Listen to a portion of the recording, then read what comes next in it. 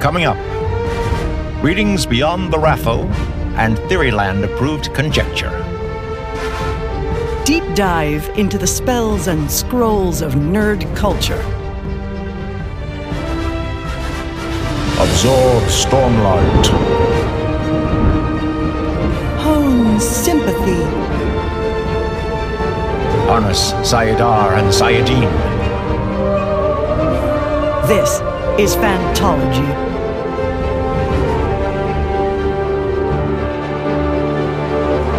You may have heard of us.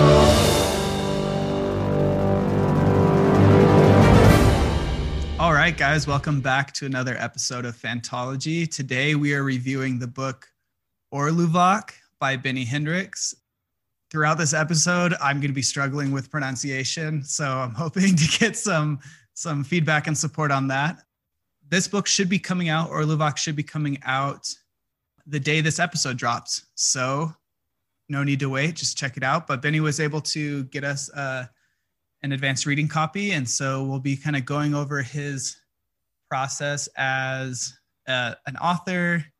So yeah, tell us a little bit about yourself. Yeah, so I'm Benny Hendrix. I have been writing for 10 years or so. I'm putting out my fourth fantasy novel next week, which I guess by the time you're listening to it is this week.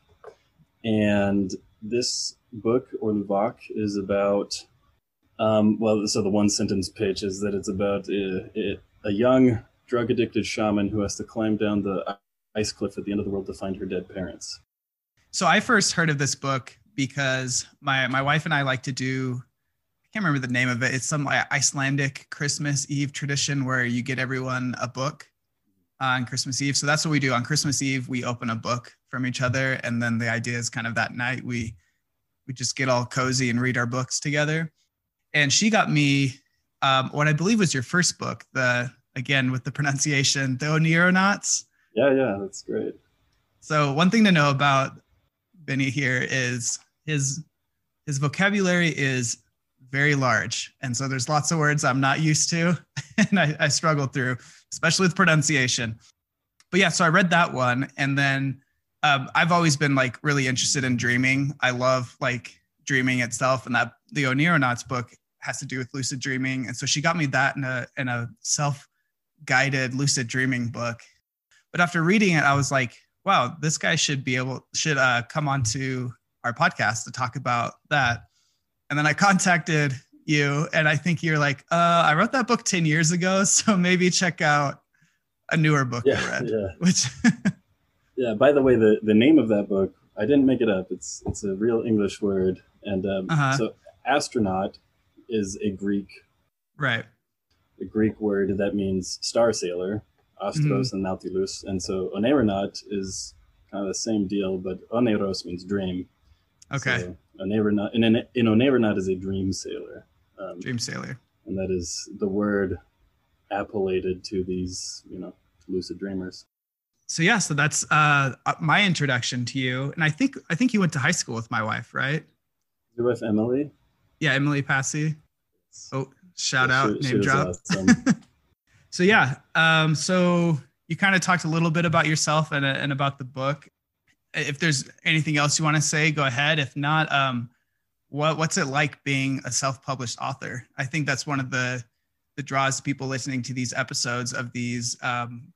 Most of them are first-time authors, which this is your third or fourth book, right? Yeah, this is the fourth go around. So yeah, shed some light on what that process is like for you. So the very first time that I published a book, it was pretty bare bones, and my editing and everything, like I didn't hire out an editor or anything like that because I was just like, I'm just going to put this book out. And I think that was okay for me because it's all like it's a process, like you as an author are a process, and you're trying to essentially become a better author with each book. That's kind of how I look at it, is like, I'd rather make another book and hopefully make it better than just spend a ton of time fine tuning a single book. So with each release, I don't get too incredibly worried about all of like the little mistakes that might, you know, burden the book. I just kind of try and get it as good as possible and then put it out. But yeah, so that first one, the first couple, I didn't hire out any editors. And this one, my process was more intensive, partially because I have a real job and I have enough cash flow to actually do some of these industry standard things like hire out an editor, which, by the way, I don't know how many of the listeners know, but there are 3 different types of editing. There's developmental, and then copy/line edits, and then proofreading. Mm-hmm. And you can get a different editor or the same editor for each of those 3 stages. The developmental edits, that's before your book is really done, or you might have just a rough first draft, and that's usually the priciest. And editors will either go by like cents per word, or they'll go by per hour. And so you just have to kind of filter through and, you know, see what fits your price range better and stuff. But so developmental edits can, like, the cheapest that I saw when I was looking for that was like 2 to 2.5 cents per word. So you can imagine if you have a 100,000 word book, then that's going to be at least $2,000 for a developmental edit. Yeah. But that's like the bottom of the range, and you have to consider, like, do I want to get a bottom of the range editor? Which, I mean, sometimes you do, because it's just people getting started and they haven't built up their repertoire yet, so they can't charge the higher prices, but they're still good. So, you know, things to take into consideration. And then the copy edits or line edits, those are going to be slightly cheaper. And then a proofread is going to be slightly cheaper than that as well. And so you kind of have to decide where do I want to put my money? So you might be like, I'm going to do all 3 stages. I'm going to get a developmental editor, a copy editor, and a proofreader. Or what I did on this particular one was I just did the line edits, because I did a lot of pre-writing on this book, and my mantra is always, the more you pre-write, the less you rewrite. Yeah. And then I also did like some intensive beta reading that was essentially my developmental editing process. So by the time I was done with all of the edits from the beta readers, I felt confident that if I had hired a developmental editor, it wouldn't add the value, you know, $2,000+ of value to the book. So I just went with a line editor, and he was great. I got Austin Gragg was a guy that I got, and he was very thorough in his process. Like, he went through the book and left a bunch of edits, and then he even printed it out and went through it by hand, and then like went back and put all of his comments back in the document. So he went through the whole thing like 3 times or something, and he was great. And he's very understanding that anything that he suggests is a suggestion, and you know, ultimately at the end of the day, it's me, the author, that decides, yes, I want to take that suggestion or not. And it's very funny how many times I would bump up against one of his suggestions and just be like, that is utter garbage. How could you suggest such a thing? And then I'd like keep reading the next sentence, and then I'd go back and be like, nah, I should change that. Yeah. It's like, oh, maybe there's a reason he's paid to do this. Yeah. Do you know who Daniel Green is? Yeah. The YouTuber. So he just self-published a book, and or a novella, and he was talking about it. Yeah. And he was talking about that. He said that he was just talking about how important that is to get an editor, because like that's really how they, you know, you fine tune your craft. And I imagine a lot of it is like that. Like, you're so in the weeds with the story and with the process and everything that it's hard to see what changes you might need to be made. So you need that outside person, outside expert to mention it. But I can imagine it be pretty slow to agree with a lot of the edits where you're like, wait, but I wrote this, you know, this is my baby, and you want to change this. But I think, like you said, it seems like a lot of it is, you know, you just got to keep writing, and you can't expect your first, second, third, or any of your books to be a perfect book. You know, you just have to keep writing to keep improving. Right, definitely. And I think what happens is that you form an emotional bond with your work. And whenever that happens, like whenever you form an emotional bond to some sort of opinion, then whenever somebody attacks, you know, your work or your opinion, it feels like a direct attack on you. Yeah. When it's not, but you have this like sympathetic bond that is like an assault on your psyche. Yeah, I can imagine. I have not written a book. I've had ideas for books, and I can't even like get to a point to write down more than the like, oh, this is a cool premise, and then just daydream about it. But I imagine after like putting in all that work of actually getting it written and beginning and end, you got to get a little bit attached to it emotionally. Definitely. One thing that might be interesting to bring up right here is that, you know, you're talking about you've had ideas and then just kind of thought about them. And like once you like progress past that and get to the end of the whole writing process, you've put in like hundreds of hours into a single book. And like just a thing for prospective authors to remember is that your return on investment is probably going to be pretty low, especially for your like first works. Like you shouldn't be expecting, you know, if you're going to break this down on like a hourly wage type basis, like you're making poverty wages doing this. So like if you're going to really be committed to this, your primary drive can't be like a pecuniary interest. It has to be, you have to have probably like a greater balance of like art-based, achievement-based interest to like actually get through a book, get through publishing, and get on to another one. Yeah. So Kate, let's get into the actual book, Orlevac. Let's go. Starting with, for me, so this book is very influenced and inspired by Inuit peoples, if I'm correct. That's how I interpreted it. So a lot of the names have that vibe to them, and a lot of the like personal names and a lot of the names of magics and titles and items do as well. How much of it, I tried to Google some of it, but I didn't get anywhere. How much of it is actually based in like linguistically in that, and how much of it was you kind of looking for the same, you know, looking for the same vibe of it, I guess. Yeah. Going off of the linguistic font, so to say. So what I drew heavily from, there's a Greenlandic English and Danish dictionary online, and luckily I know Danish. So Denmark owns Greenland, which is, I mean, kind of funny because the Greenlandic natives are Inuits. Yeah. So it's just kind of interesting how that all has shaken out over history. So Greenland has like a very special relationship to Denmark. Like lots of Greenlandic people will learn Danish in school.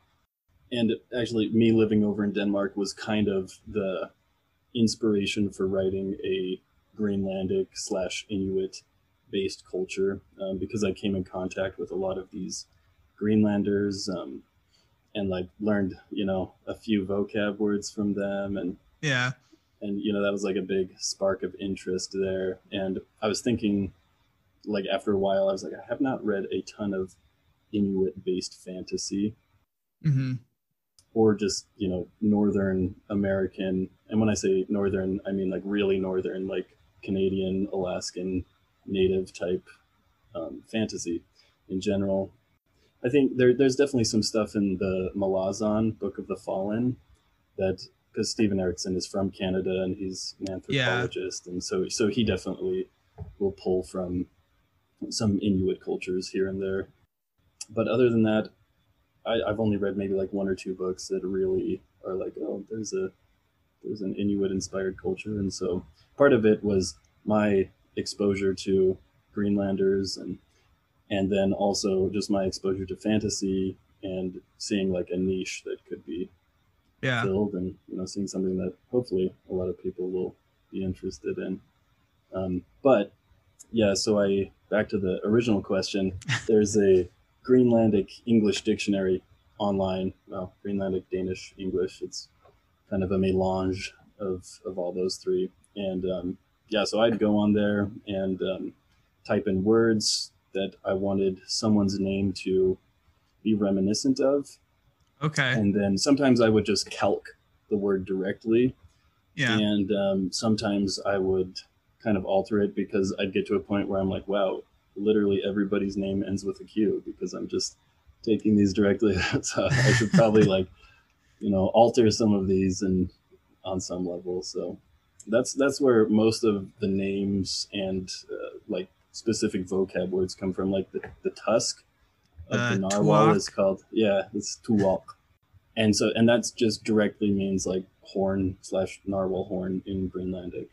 Cool. So that was a direct transliteration.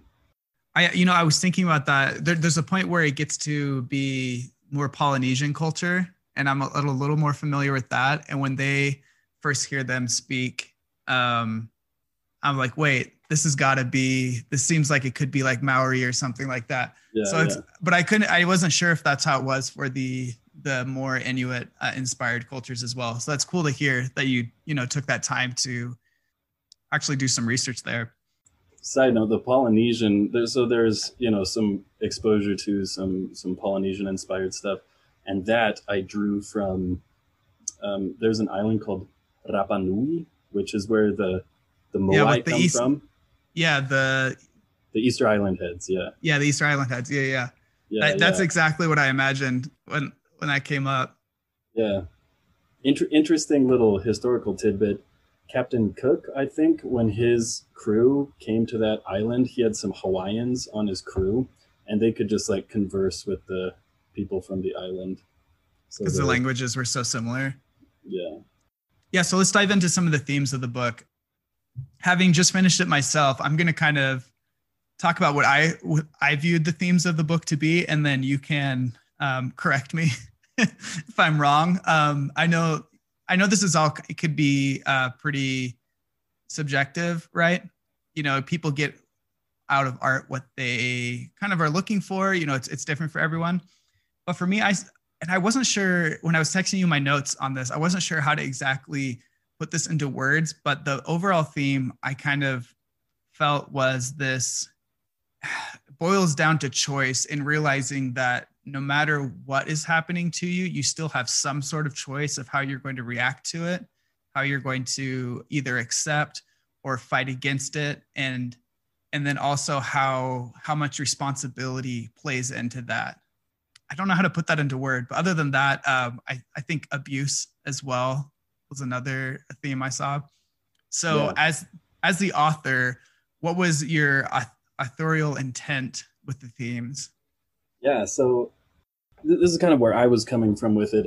I have chronic pain, and I've had it since I was 14, like in my head, neck, and back. Essentially, I've had a headache since 2007, like every second of every day. And that was like an event that happened to me. I got sick, and I had a fever for 5 months, and just have had the pain ever since then.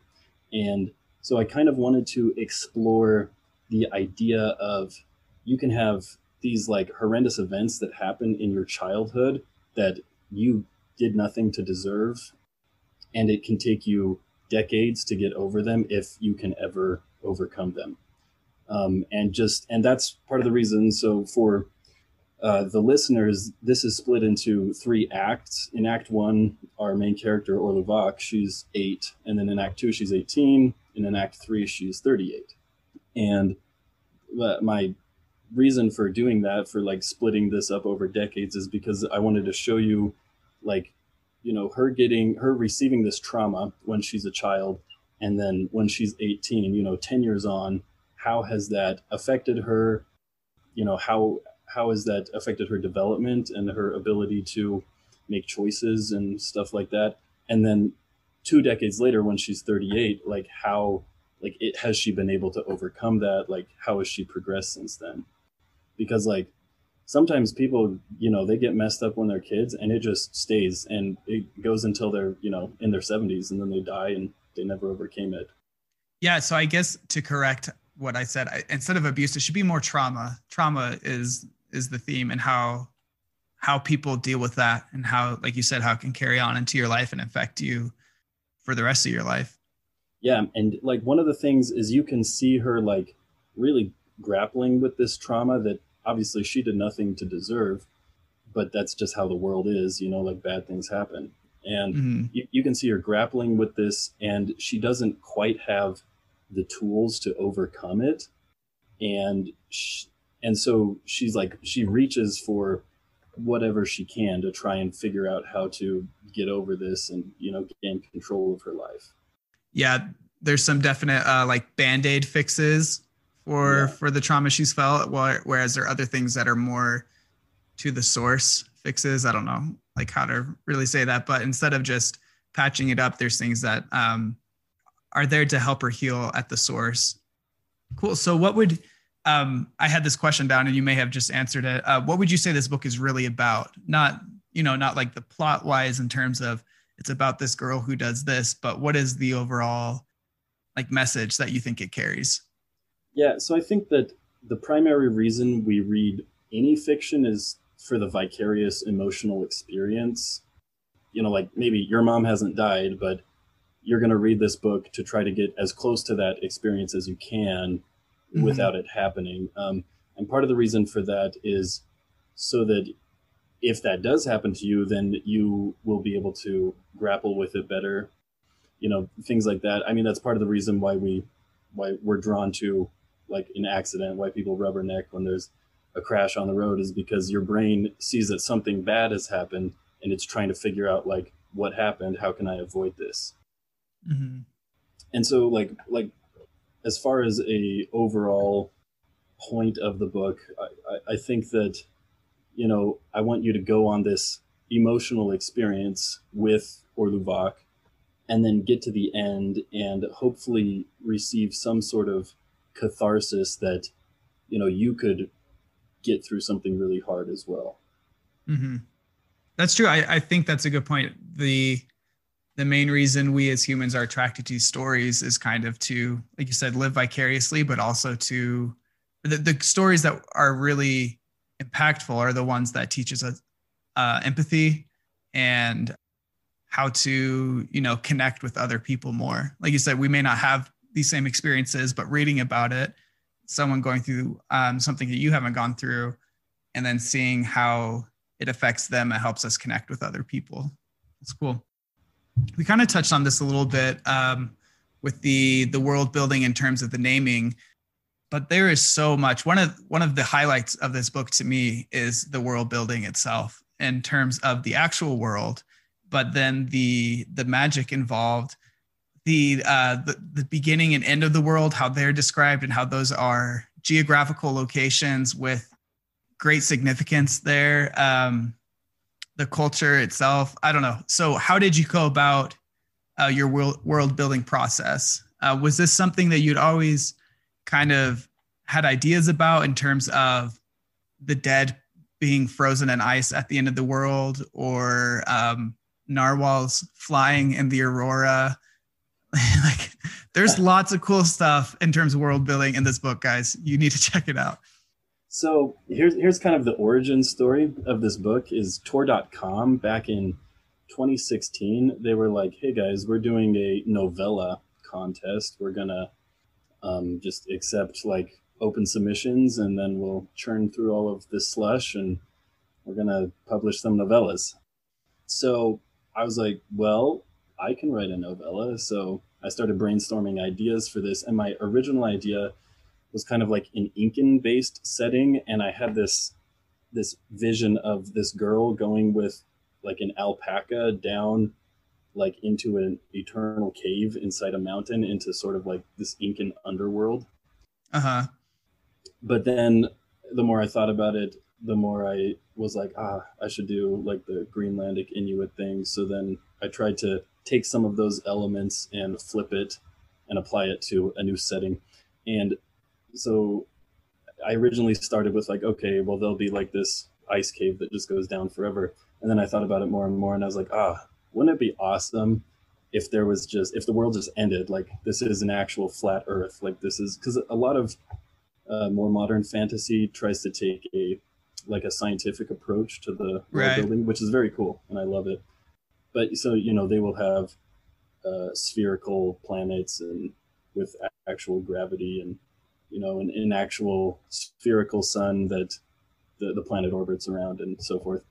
I was like, what if we just dispensed with all of that and made a flat Earth that's made completely out of ice, and at the end there's just an ice cliff that goes down forever, and there's just an abyss after that, and an aurora just comes out of the abyss every night, and narwhals are flying it, and that's the end of the world. And at the start of the world, what if it was the opposite, and you just have a wall of water that goes up forever? And so the world is sort of like bracketed with these two states of matter.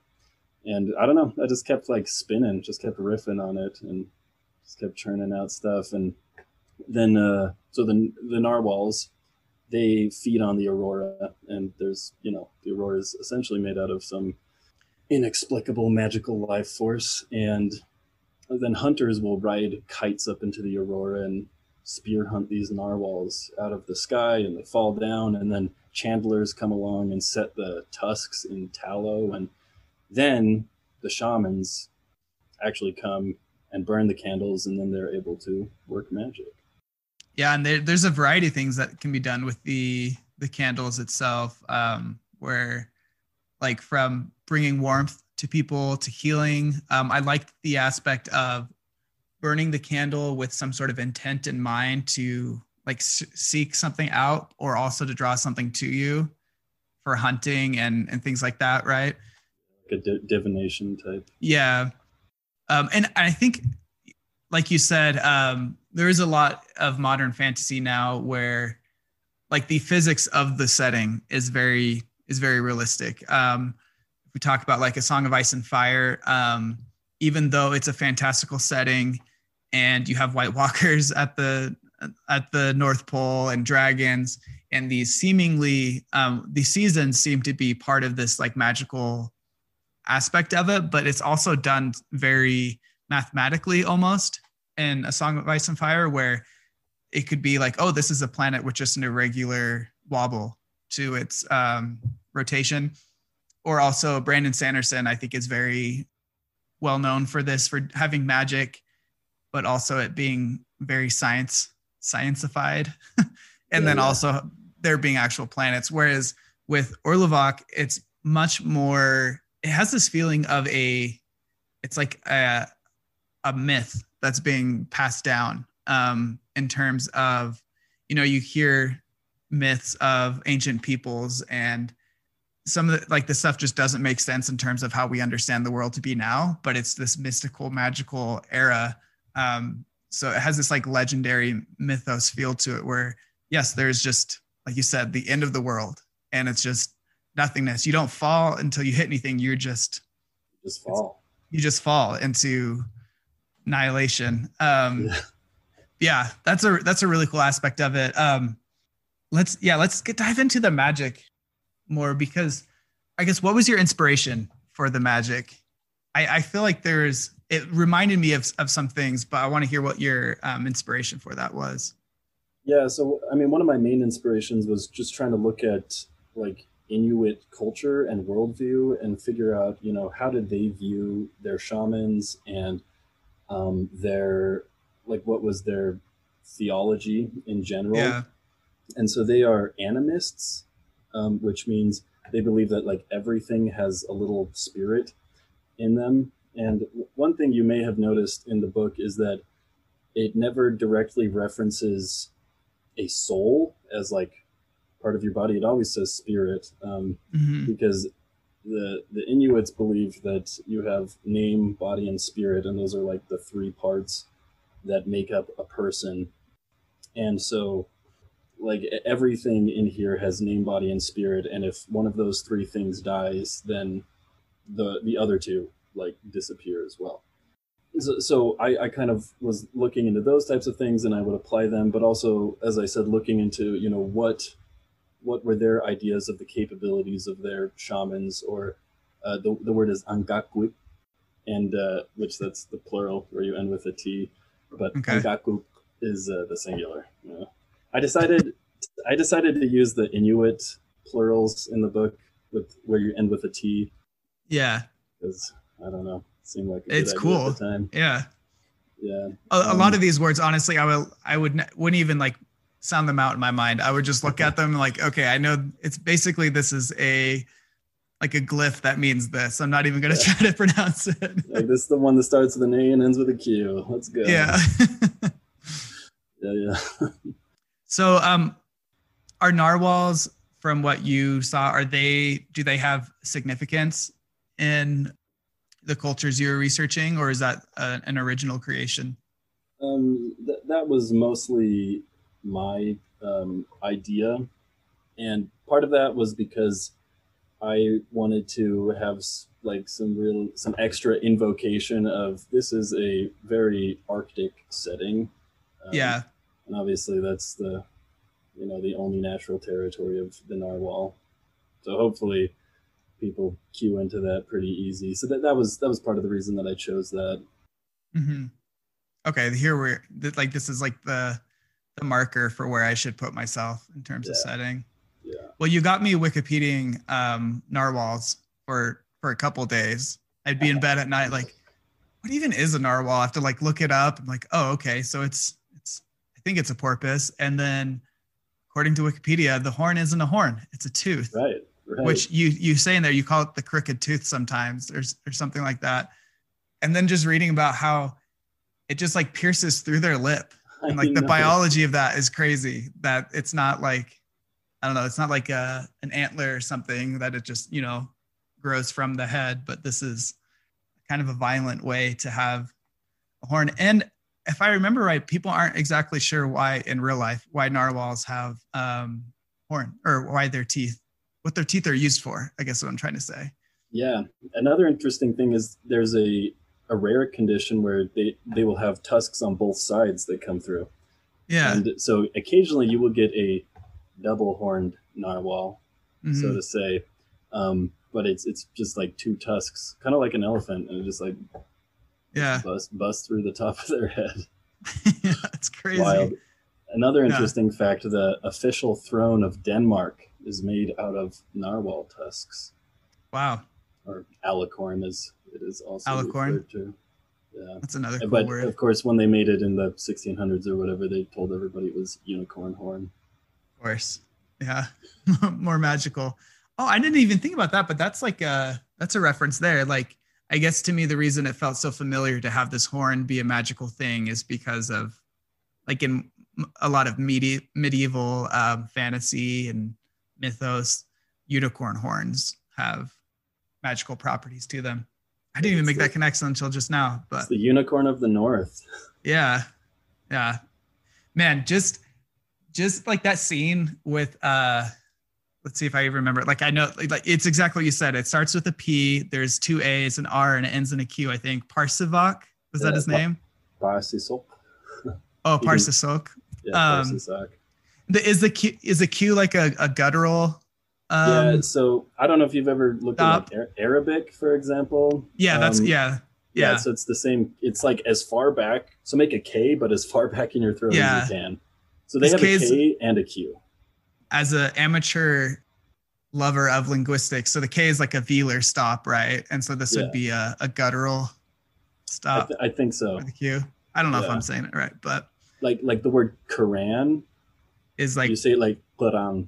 Yeah. It's like all the way back in your throat. And so it's the same with all of the Qs in this book. Like thank you in Greenlandic is QUJANOQ or something like that. And it's nice. Well, anyways, Parsisok, that's how I'm going to say it. When we get his first introduction of getting ready to go on the hunt for the narwhal, he's got his kite. I imagine him kind of like kiteboarding up to go hunt the narwhal that are just kind of like floating in this spiral, flying up with the aurora. Super cool, the imagery there. At one point when I was reading, I made a note. It was before, and again, I don't really want to spoil much of the book because like the idea of this is to get people to read it, so I don't want to like ruin that. But before the second half of the book, which expands the world quite a bit, I was like, there's that wall of water at the end of the world. Are they maybe the narwhals are flying, but what if they're just underwater the whole time?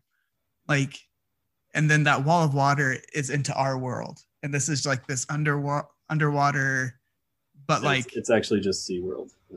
Yeah. Well, yeah. Anyway, so that's what I was thinking, which I was totally off base, guys, but kind of close. So you got to read it to find out. But yeah, I remember I was looking at my notes here and I made a note. I'm like, is this in our world? Question mark. But cool. Yeah. Let's get down to the characters.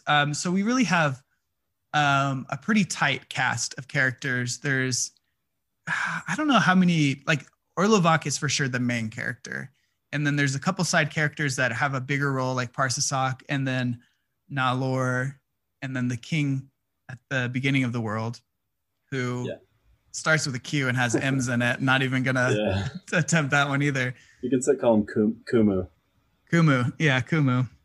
For me, I think Parsasak, Orlovak, was one of my favorites. Just, I mean, she's the main character. The story's about her, but Parsasak and then Nalor had such interesting, like the way you did their backstories was done so well to see them grow from, again, like these themes of trauma where you see what happened to them in their past that put them into the position they are now at the present of the book, and just seeing how that plays out and how some people change for the better almost due to this trauma and other people change for the worse, and how they still do good and bad regardless. I guess who would be your favorite character overall, and then who is your favorite character to write for?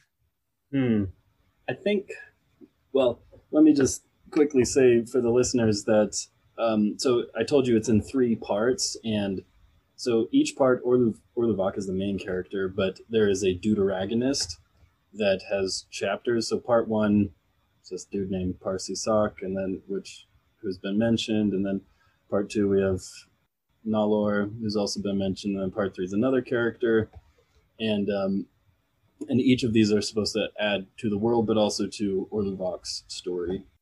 So my favorite character, I think on some level it might be Nalor, just because he's, I don't know, like when you read him, you don't really know what the crap is going on with him, and you can tell there's something devious, and you really want to find out his mysteries. And then favorite to write, I think, well, this is on some level a spoiler, but Ariki Hakaatu, who he's just a fun guy to write because he's kind of like jovial, but you can perhaps sense that he has some fierceness behind him, but he doesn't really put that on display when he's interacting with people, but you can like sense that he has some lethality. He's the type of person you'd be laughing with 1 minute, and the next minute you could offend him and he would kill you while still laughing at your previous, like, oh, we've had a good time, but I need to kill you now kind of person. Yeah. The story is framed in such a cool way, and it really, I think, accentuates these themes of trauma and how to like deal with them, to where Orlovak is like the main character, but a lot of the plot, she's almost in a passive role in it, if that makes sense. She's not really, she does make huge decisions that affect the plot, but it's almost like that she's in someone else's story and just trying to survive, if that makes sense, without going into spoilers. Yeah. And I thought that aspect was really cool because you see a lot of the side characters for this reason have really good arcs to themselves of them achieving their goals while she also achieves her goals. And it makes for this interesting kind of twisting of narratives in order to, like, it's kind of like an episode of Seinfeld. If you're ever into Seinfeld, how there's like the A plot and the B plot and maybe a C plot. And then at the end of the episode, all the plots kind of just come together and resolve in unison. And I think that was really well done especially with Nalor and Orlovak specifically. And then also Parsasak is one of those characters where he just needs a hug. Like, I would love to just go to the end of the world, spend some time with him, you know, give him a hug for all the good he's trying to do. Give him a couple candles. Yeah. Yeah. Yeah. One question that actually, let me make a comment about that first. Yeah, it's my belief that every character that has screen time, or I guess page time, in a book should have their own arc. Yeah. And because, I mean, I've read books where you have a character and they kind of have plot that's moving forward, but they don't ever climax in that book, and the author's like saving their climax for the next book. And that always has annoyed me. So whenever I'm writing, I try to get like a climax for each character for every book. Mm-hmm. I think it was really well done. And like I said, especially for the Nowlor character and Orluvac together, I liked how their plots were intertwined, and yet their growth were like independent of each other.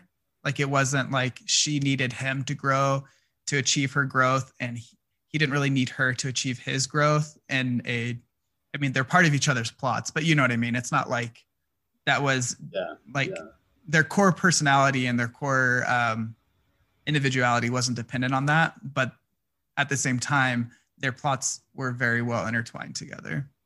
One thing that I was sort of curious is there are two parts in the book that are written in poetic verse, which is there's the climax of part 2 and the climax of part 3 are both just these sections of narrative poetry. So it's not like the J.R.R. Tolkien where it just breaks off and it's like, here's 10 verses. Here's some songs of elves and about the moon and stars. Yeah.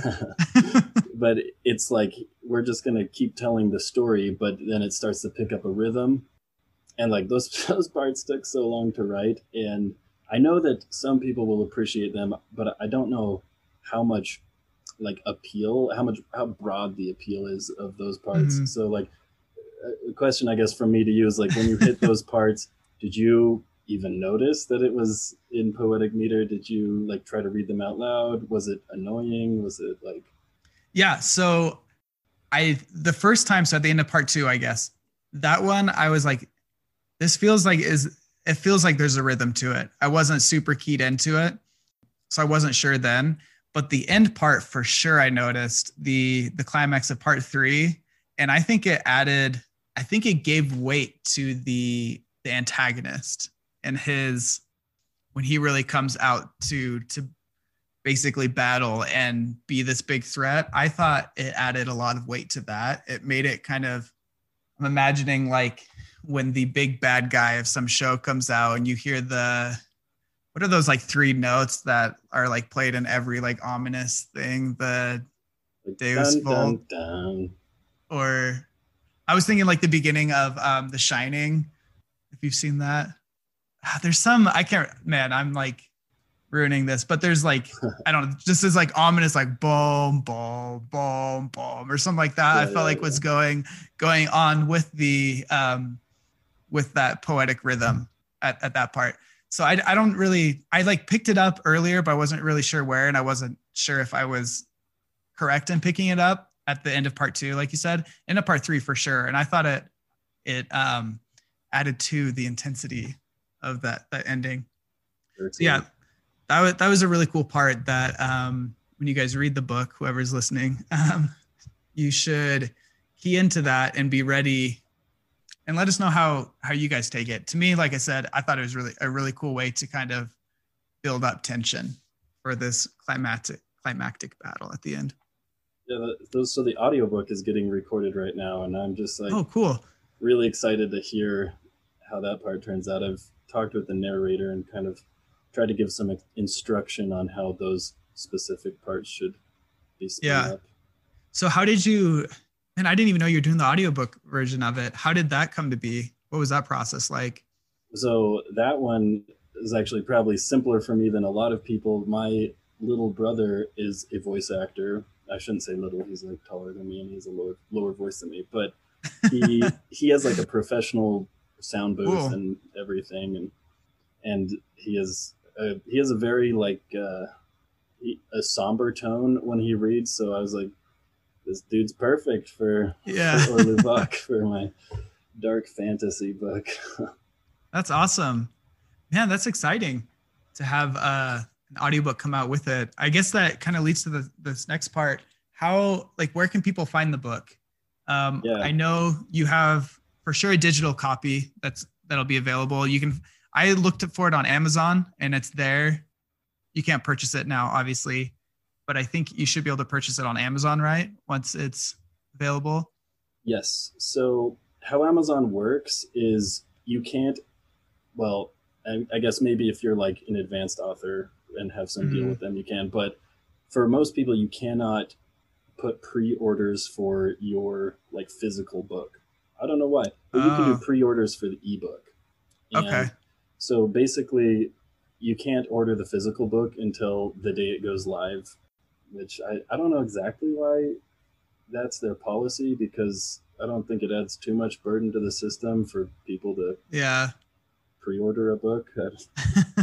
I don't know, man. But yeah, so currently, well, and I guess by the time people are listening to this, this will be irrelevant, but pre-orders are up for the ebook. But if you want the physical in specific. Oh, another thing that people, you know, new authors might be interested in is making the ebook. I used Vellum, which is a software. Unfortunately, it's only available on Mac. But if you don't have a Mac, then I guess you could pay for like Mac Cloud or whatever it's called. So you can like portal into some Mac in the cloud.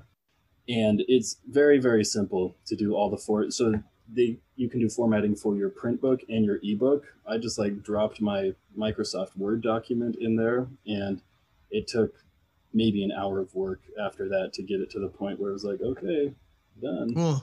Just getting like the line breaks where you want it and stuff like that. Right. And getting all the sections to line up how I want them to, and adding some pictures. So like in the book, and of course listeners won't be able to see this, but I'll just flash this to the camera. So you see at the start of each chapter, I have the chapter heading, which, by the way, hired some Russian tattoo artist to do those. So it's kind of fun.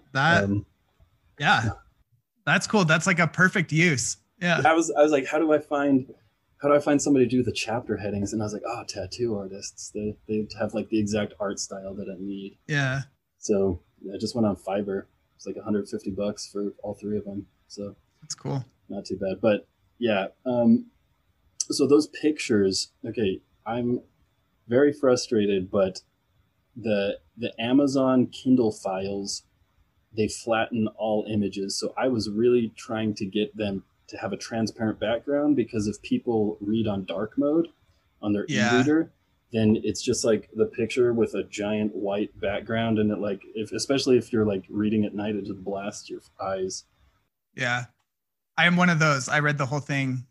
We like the ARC you sent was an ebook, and I always read Kindle on the black and white. Yeah, reversed.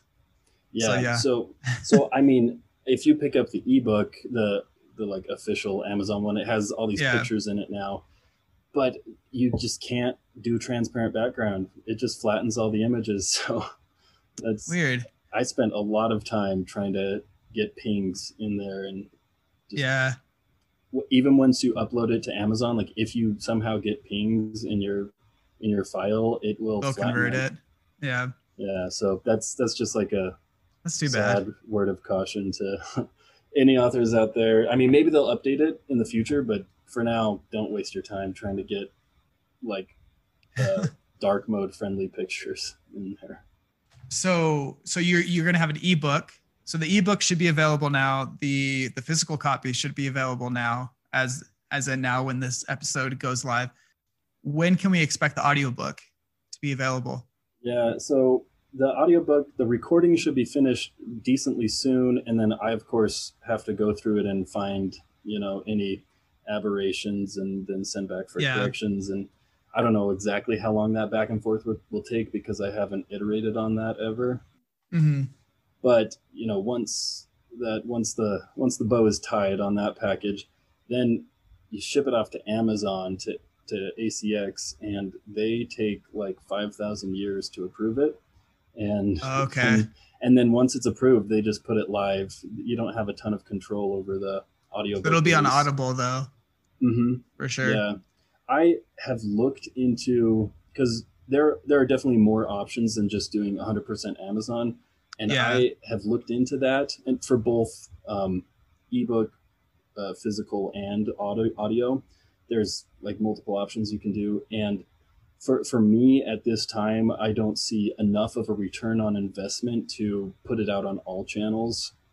they have the market pretty cornered on Yeah. all things books. Yeah. So, I mean, perhaps if I end up, getting bigger, then I will probably expand. Yeah. But for now, I mean, do you know Evan Winter, Rage of Dragons? Yeah. Yeah. He was saying that, I mean, I don't know what he does now, but he was saying that for a number of years, he was 100% Amazon. And, he's doing For that reason. Yeah. And he's doing like over $10,000 in sales a month. Like, and he's 100% Still. Amazon. So, Yeah.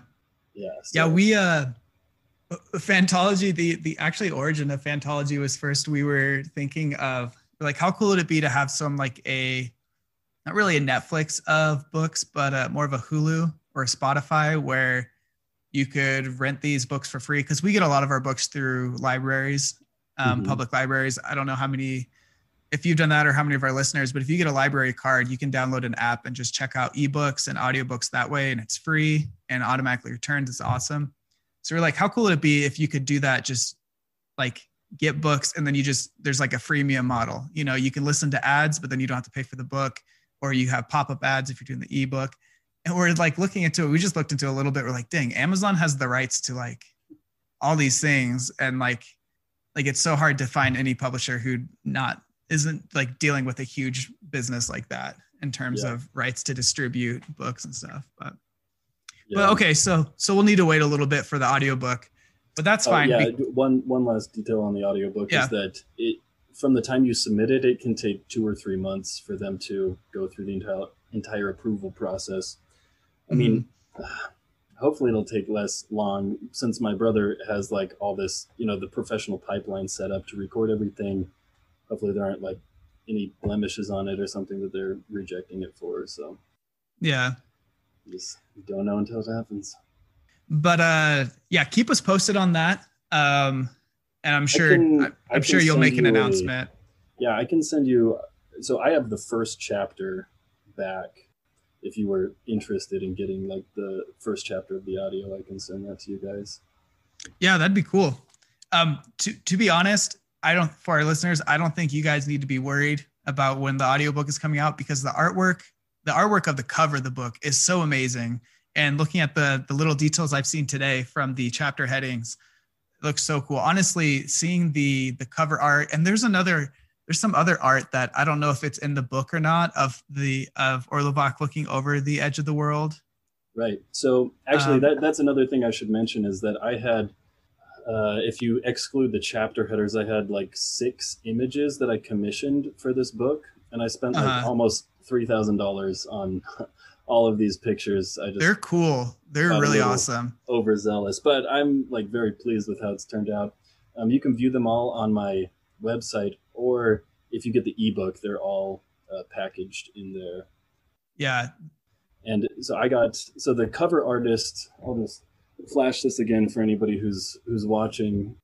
He is from Germany, and he did it all by hand, so that's not digital at all. He like put down tape and like spray painted and pulled it off, and then did all the details with pencil and like ink markers after that, metallic ink markers. And so that's very cool. The one that you're referenced with Orlevoc at the end of the world, that's done by an Italian artist, and that's all pen and watercolor. It's cool. The cover and that art, it's just so evocative and colorful, which I feel like this book, it has a very colorful feel to it. It's like there's this blank canvas of like Arctic snow and night sky. That's what I imagined, and like the background. But then the characters and the aurora and the flames, all this bring this like color to that blank canvas. And I think the artwork does a really good job of conveying the sort of color you feel when reading the book. So I really want to get a hard copy of it. If you can't get a hard copy, get the ebook for sure, because then you'll get all that artwork in it too, right? Yeah. If nothing else, then at least, hit up my website and check out the art for any of the listeners. And I think we're about wrapped up. So why don't you let people know how to find you, contact you? Is there any other projects that you're working on right now? Yeah. So, I mean, my website is bennyhinrichs.com, which unfortunately nobody can spell my last name, but 2 I's, guys. Yeah. No E's, no D's. There's no K's. No X's. It's a difficult 8 letters to get out. But yeah, and I have my Instagram is Eulogy of Sanity, which you read The Oneironauts, and that's the name of the ice cream shop in that book. So that's what that is. And I guess I have an author Facebook, which I am not very stalwart on maintaining, but I'll take all of the follows that you throw at me.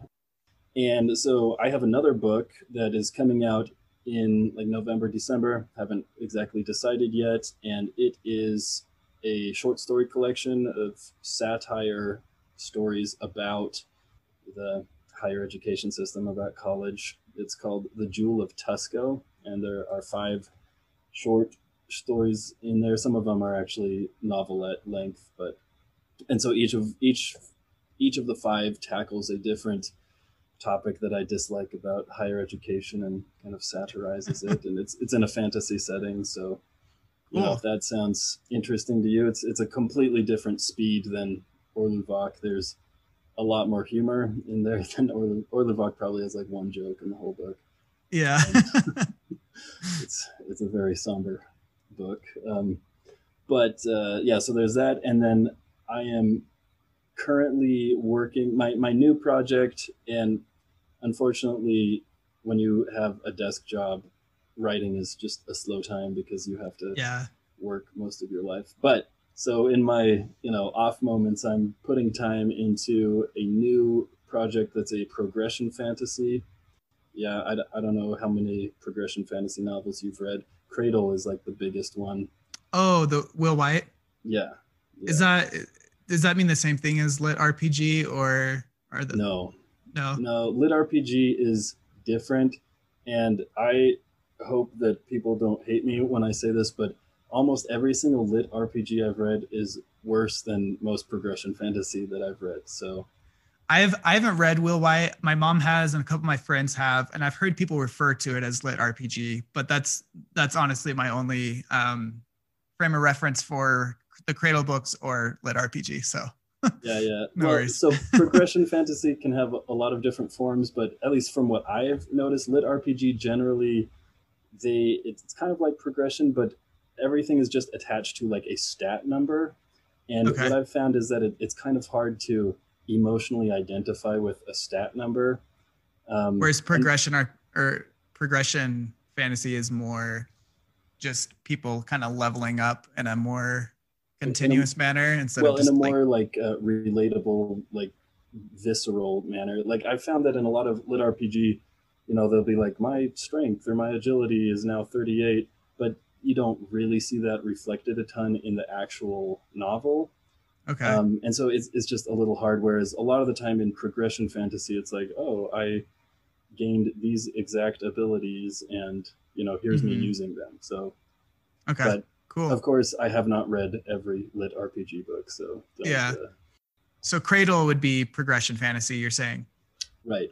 Mother of Learning is another very popular progression fantasy. I recommend on that one. So what is the name of this project you're working on? You have a name for it yet? I don't actually have a name for it yet, but pretty excited about it. It has to do with like everybody has these individual satellites, and they use those to work magic. And have you ever played the game 2048?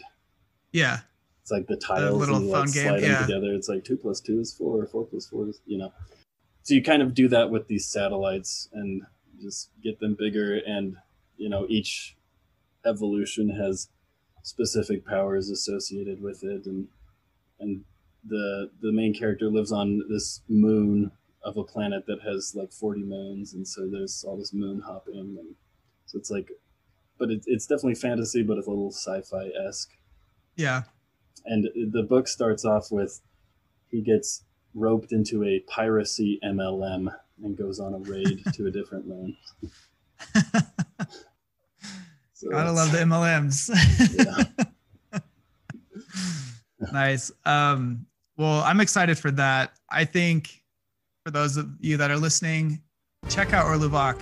It's such an interesting world. Like the world building is so creative, and as you can see from the next project he's working on, again, the creativity is just there.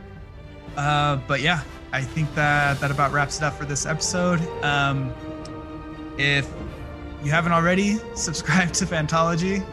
You can find links to our Discord below. We love to be talking and debating things on the Discord. And check out Orluvac. Thanks, guys. See ya. Yeah, thanks for having me. No problem.